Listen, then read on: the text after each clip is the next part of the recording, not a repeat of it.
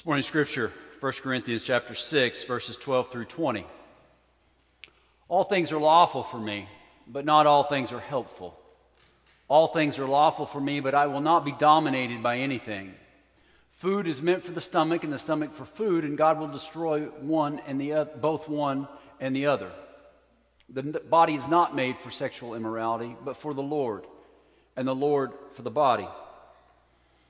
And God raised the Lord and will also raise us up by his power. Do you not know that your bodies are members of Christ? Shall I then take the members of Christ and make them members of a prostitute? Never. Or do you not know that he who is joined to a prostitute becomes one body with her? For as it is written, the two will become one flesh. But he who is joined to the Lord becomes one spirit with him. Flee from sexual immorality. Every other sin a person commits is outside the body, but the sexually immoral person sins against his own body. Or do you not know that your body is a temple of the Holy Spirit within you, whom you have from God? You are not your own, for you were bought with a price.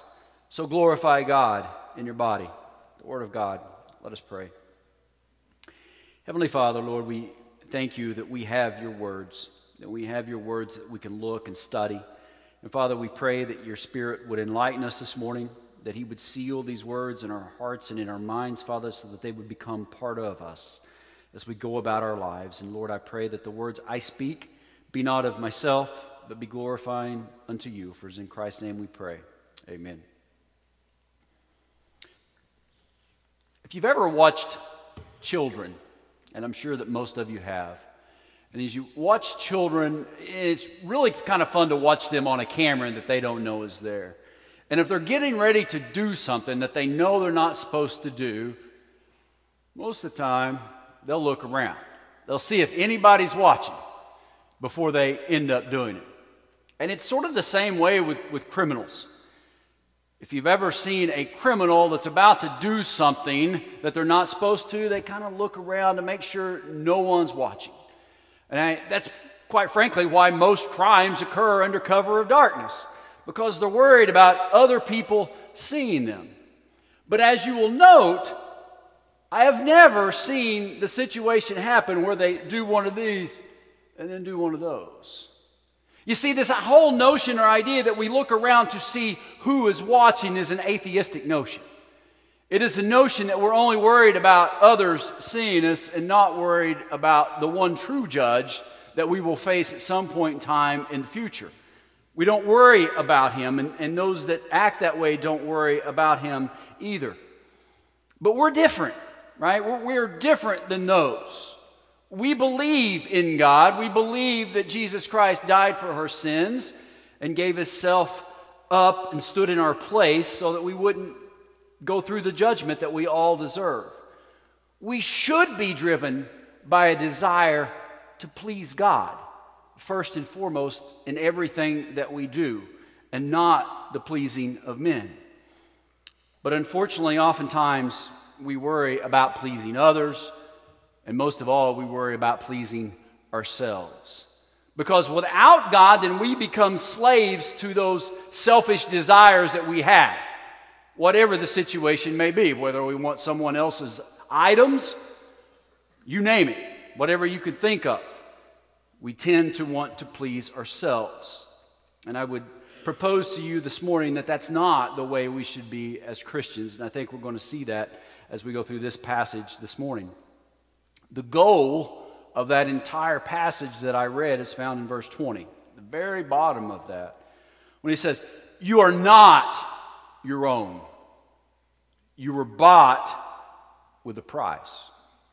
And I think that flies in the face of how we think day to day, right? It's my body, it's my life, I'm going to live it how I want to.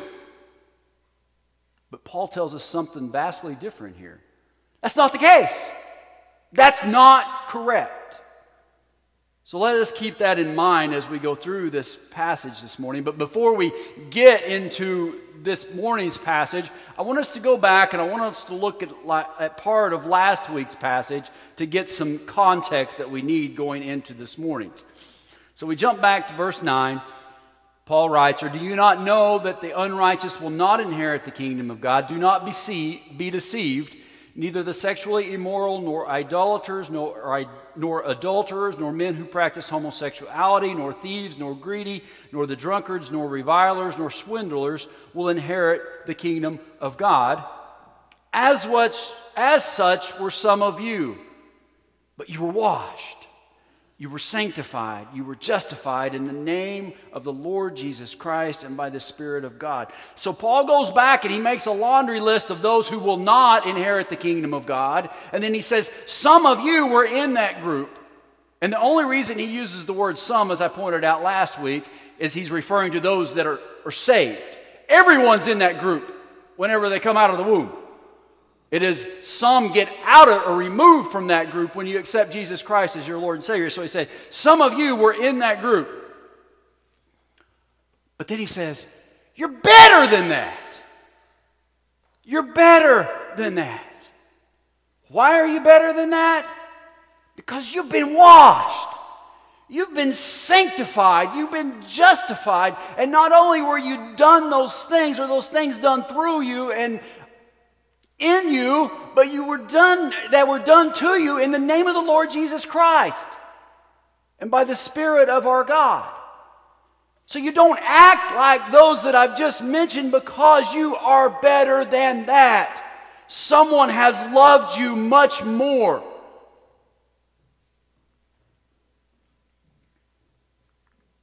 Verses 9 and 10, those first few, Paul talks about individual acts, right? Greedy, swindlers, idolaters. He goes through a list.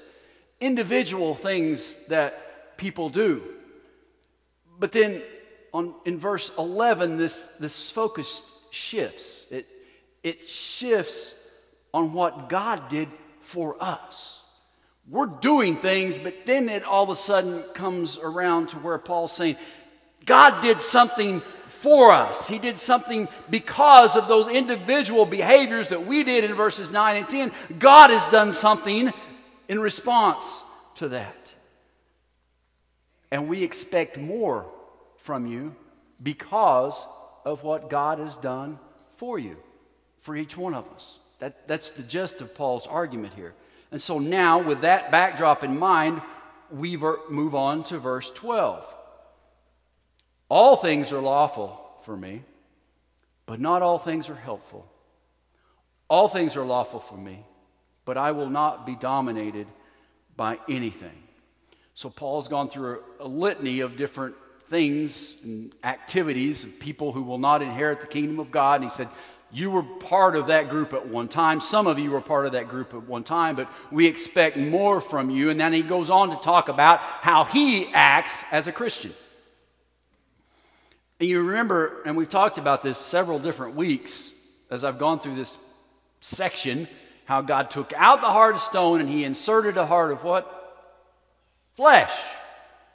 And wrote his commands on that heart of flesh instead of the stone tablets. The commands were written on our hearts. Now the heart of flesh did two things. It encouraged us to act out of love instead of out of obligation or a law. Rules written on stone tablets. So we're going to break those rules. You're not going to act out of obligation to keep those rules. You're going to now act out of love and devotion for Him. And in so doing, it set us free. It gave us liberty in that we don't have to worry about what we do saving us or what we don't do saving us. And from those two, we get a law of love and a law of liberty, which is different. Those are intrinsic instead and opposed to extrinsic stone tablets or rules. And Paul begins verse 12 by saying, I'm free. I am 100% free. I am under no legal responsibility to do certain things or refrain from doing certain things just so I can enter the kingdom of heaven. I have been set free.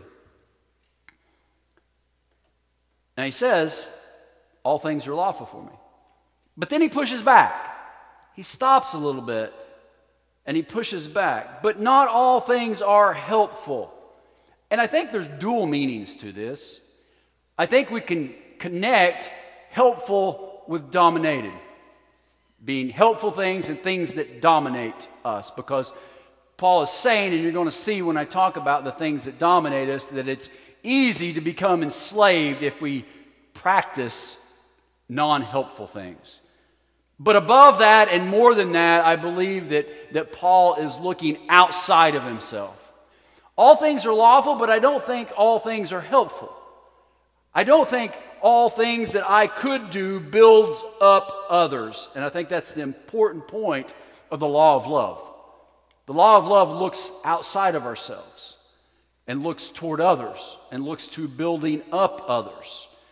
In chapter 8, verse 1, Paul says, knowledge puffs up. Knowledge puffs up, but love builds up.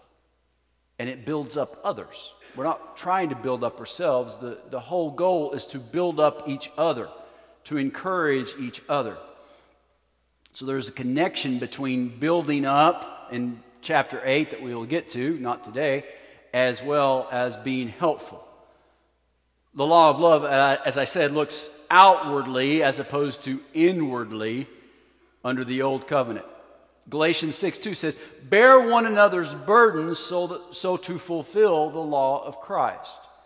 And I would propose to you that the law of Christ and the law of love is wrapped up in the same thing. Paul says that by conducting ourselves as unbelievers, while we claim to be believers, we're not helpful to anyone. Not at all. If unbelievers see our conduct the same as they see theirs, that's not helpful. That's not building them up. It's not encouraging them to know Christ. We aren't loving them if that's what we are doing. Then we get to the second part of this. He says, all things are lawful for me, but I will not be dominated by anything. He's saying that the question should not be, am I free as a Christian to do this?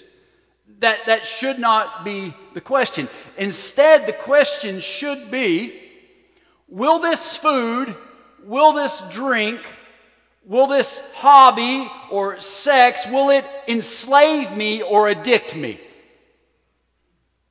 That's the proper question. Will it so ensnare me to take my eyes off Christ? Will it become an addiction to me? That's the law of liberty. Yeah, we're free. And that's what he's saying. I'm free, but I will not do things that may enslave me or addict me. And I've talked about this many times before. We are addicts in a lot of different areas and in a lot of different ways. God gives us a lot of gifts, and those gifts are magnificent, and they're so wonderful and fun and enjoying that before we know it, we can be addicted to them, and we have totally lost sight of God, and whatever that gift is then becomes our God. And we are enslaved to it. And that's exactly what Paul's saying here. Everything's lawful for me. But I guard against those things that may end up enslaving me or dominating me, whatever they may be. He's encouraging us to watch out for those types of things. So ultimately, there are two laws that continue to govern us as Christians. The law of love, as we see in that first part, that we look outside of ourselves. We do things that are uplifting, that are helpful to others, because we love Christ and we love each other.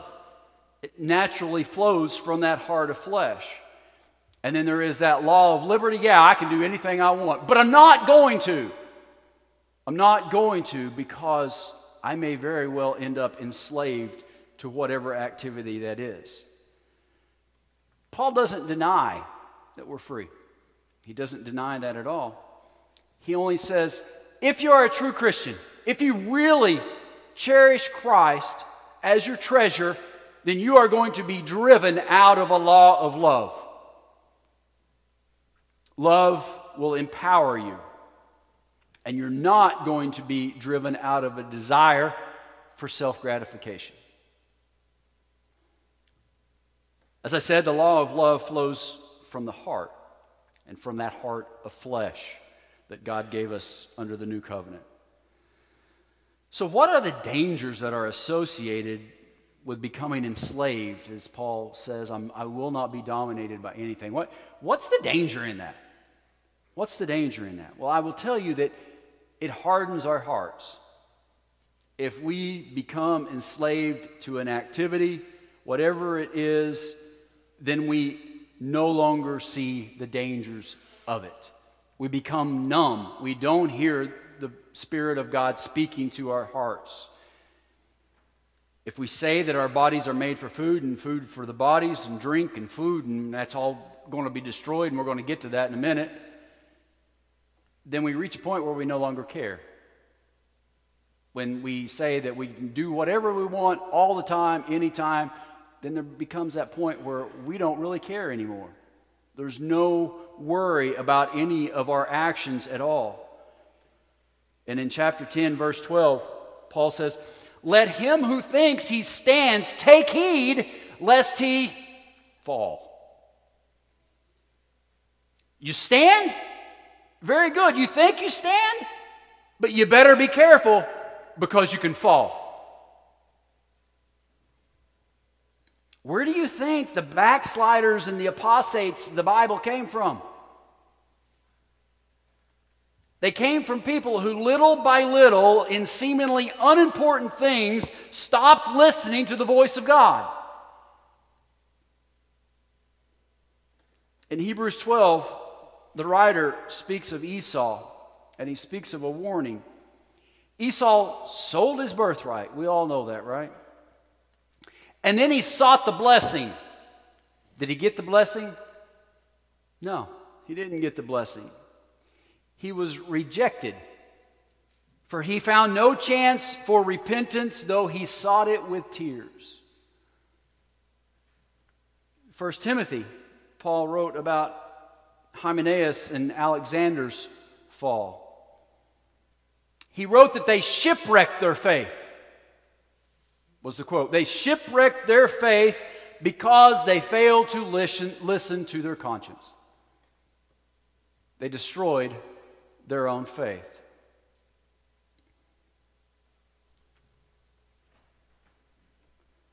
Chapter 9, verses 25 through 27. One of my favorite passages. Every athlete exercises self-control in all things. They do it to receive a perishable wreath, but we an imperishable. So I do not run aimlessly. I do not box as one beating the air, but I discipline my body and keep it under control, lest after preaching to others, I myself should be disqualified. So he's encouraging the Corinthians to be watchful and exercise self-control in your Christian walk. And he encouraged them in this so that they wouldn't shipwreck their faith. I've told you so many times, it's not about the start, it's about the finish. And if you start and you get 3/4 of the way there and you walk away because you've shipwrecked it all, then all that work that went into that 3/4 of walk was useless. You wasted it. It was wasted time, wasted everything. How sad it would be to dedicate so much time and energy to something for so many years, and then when the finish line is in sight, we shipwreck our faith. That is why Jesus says, if your right eye causes you to stumble, what do we do with it? We pluck it out. Pluck it out. Better to lose a member than to lose eternity in hell. That's a pretty harsh statement, right? I mean, there's probably no other more delicate part of our bodies than our eyes. We cherish sight and the ability to see things. But Jesus says, if that's going to cause you to stumble, if that's going to cause you to end up shipwrecking your faith to the point where you walk away, take it out. It's not worth it. Because there will be a time in the not too distant future you will wish you had. And God has warned us by writing these things down so that we can be on watch and not be enslaved by anything that may end up ruining our eternity. Paul continues in verse 13. Food is meant for the stomach and the stomach for food, and God will destroy both one and the other. Now, this is a slogan of the Corinthians. It's a little hard to understand the way that it was written, but this is the Corinthian slogan of everything. And they had this idea that it didn't matter. I could drink as much as I want to drink. I can eat anything and as much as I want, and it doesn't matter because the body was made for food and food for the stomach. God's going to destroy them both in the end, so who cares? The only thing that mattered to them was, I believe in Jesus. And I'm not saved because of what I do. And because of that, we eat, we drink, for tomorrow we die.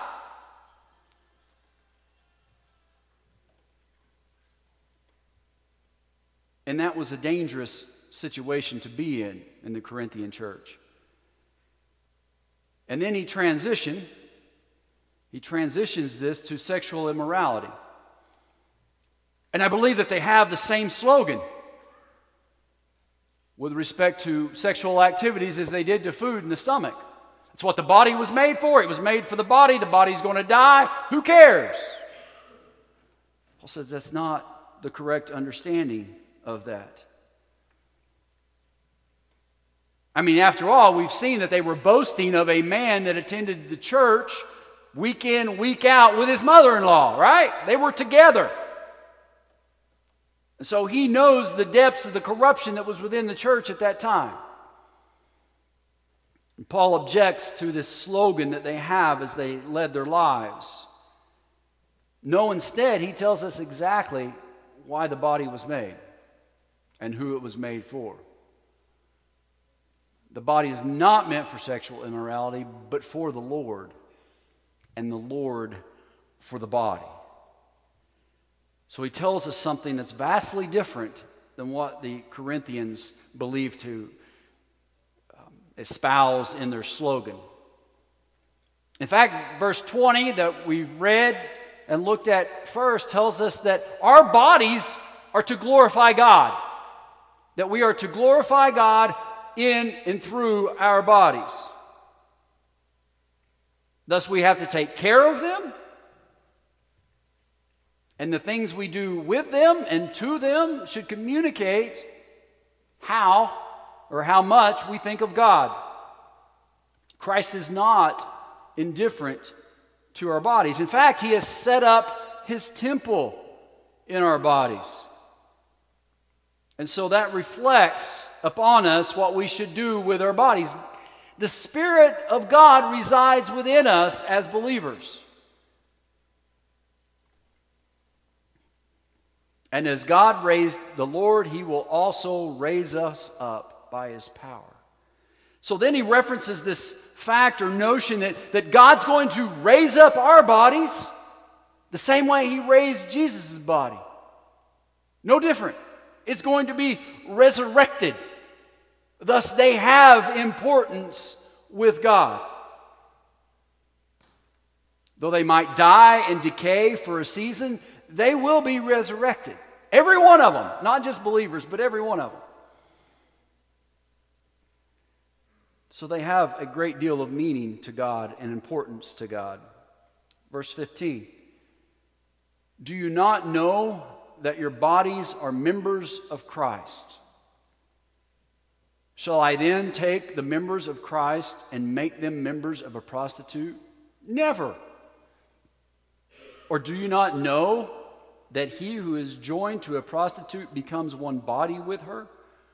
For as it is written, the two will become one flesh. But he who is joined to the Lord becomes one spirit with him. So Paul makes an analogy here.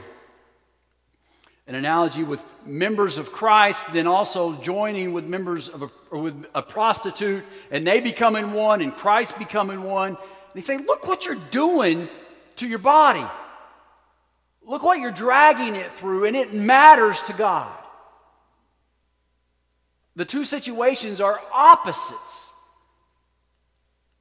And you're degrading something that matters to God. And he goes on in verse 18. So he tells them, flee from sexual immorality.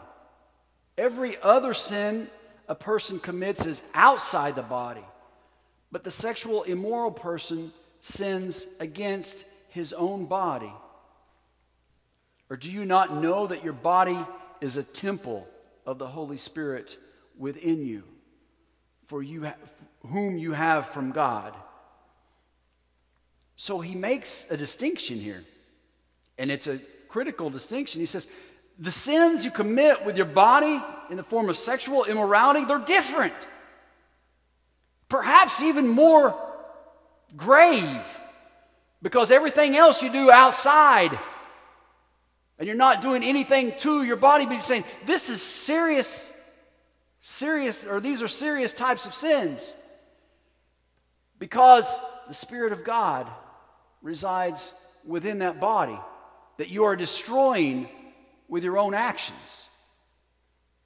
So he says, be careful, you shouldn't be doing these types of things, because your body is God's temple. And then we get to the final part of verse 19 that seems to wrap all of this up. You are not your own. You are not your own, for you were bought with a price. I really wish they hadn't separated that part of 19 and 20, but they did, so I can't do anything about it. But you are not your own, for you were bought with a price. What a powerful passage that is. How often do we think about that? It's my body. Gosh, turn on the TV. You'll see that slogan all over the place, right? It's my body. I'll do with it whatever I want. Paul says, no. It's not your body for those who believe in Christ. Christ purchased it. And it was purchased with a price, and it wasn't a cheap price. It was the sinless blood of the Savior that bought and purchased our bodies. And I hope that changes our perspective a little bit when we look at it in that way.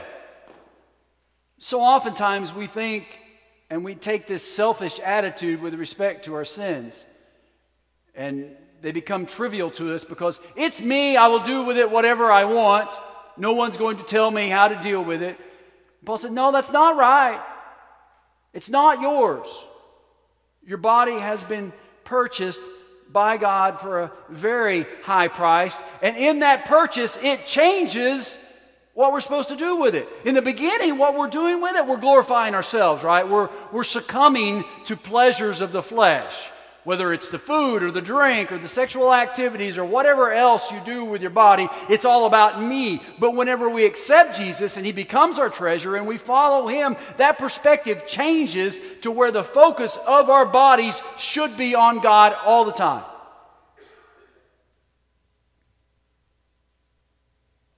You know, it used to be the case, and I hope it still is, that when we would borrow something, we tried to return it better than what we found it, right? And I'm sure a lot of you that are my age or older know all about that. I hope that those of you that are younger know all about that. But we were so thankful and grateful that someone allowed us to borrow something, that we took better care of that object than what we would our own. And we did that out of a sense of gratitude. We thank you for allowing me to borrow that object, and I'm going to return it in better shape than it was before I got it. You may fill it full of gas. You may clean it up nicer than what you got it, but those were just small little things to let the person know that, man, I really appreciate you allowing me to do this. It's our bodies. It's our bodies. They belong to God. They don't belong to me. What we do with these borrowed bodies matters. That's exactly what Paul's trying to tell us here. We glorify God by abstaining, by pushing back to those activities that Paul says they're all lawful. They're all legal. I can do them all, but I choose not to. I choose not to because it doesn't help others. And lo and behold, at the end of it all, I may get so wrapped up in it that it causes me to stumble and shipwreck my own faith.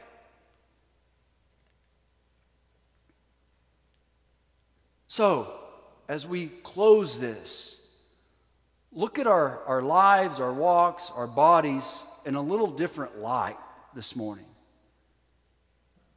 Know and understand that this isn't ours, that this is God's. And yeah, although it may decay, and your hips may hurt, and your eyes may go dim, and your hair may change colors, He's going to raise it up again. Just because it gets put 6 feet under the ground doesn't mean it's going to stay there. He's promised us that He's going to raise us. And our bodies are going to be made new. But nonetheless, they are His. And let's be respectful and glorifying Him in everything that we do to it, each and every day. Amen? Let's pray. Heavenly Father, Lord, we thank You for Your Spirit's words as they were conveyed to us by Paul to the church at Corinth, but Lord, how applicable they are to us so many years later. Father, help us to exercise the self-control in our bodies. Help us to act as an athlete does, Father, to be disciplined in our lives, to know what Paul means when he says everything's lawful, but not everything's helpful. Everything's lawful, but I choose not to be a slave to anything. Let us take that slogan and make it ours instead of the slogan that the stomach was made for food and the food was made for the stomach and that you're going to take them all in the end anyway.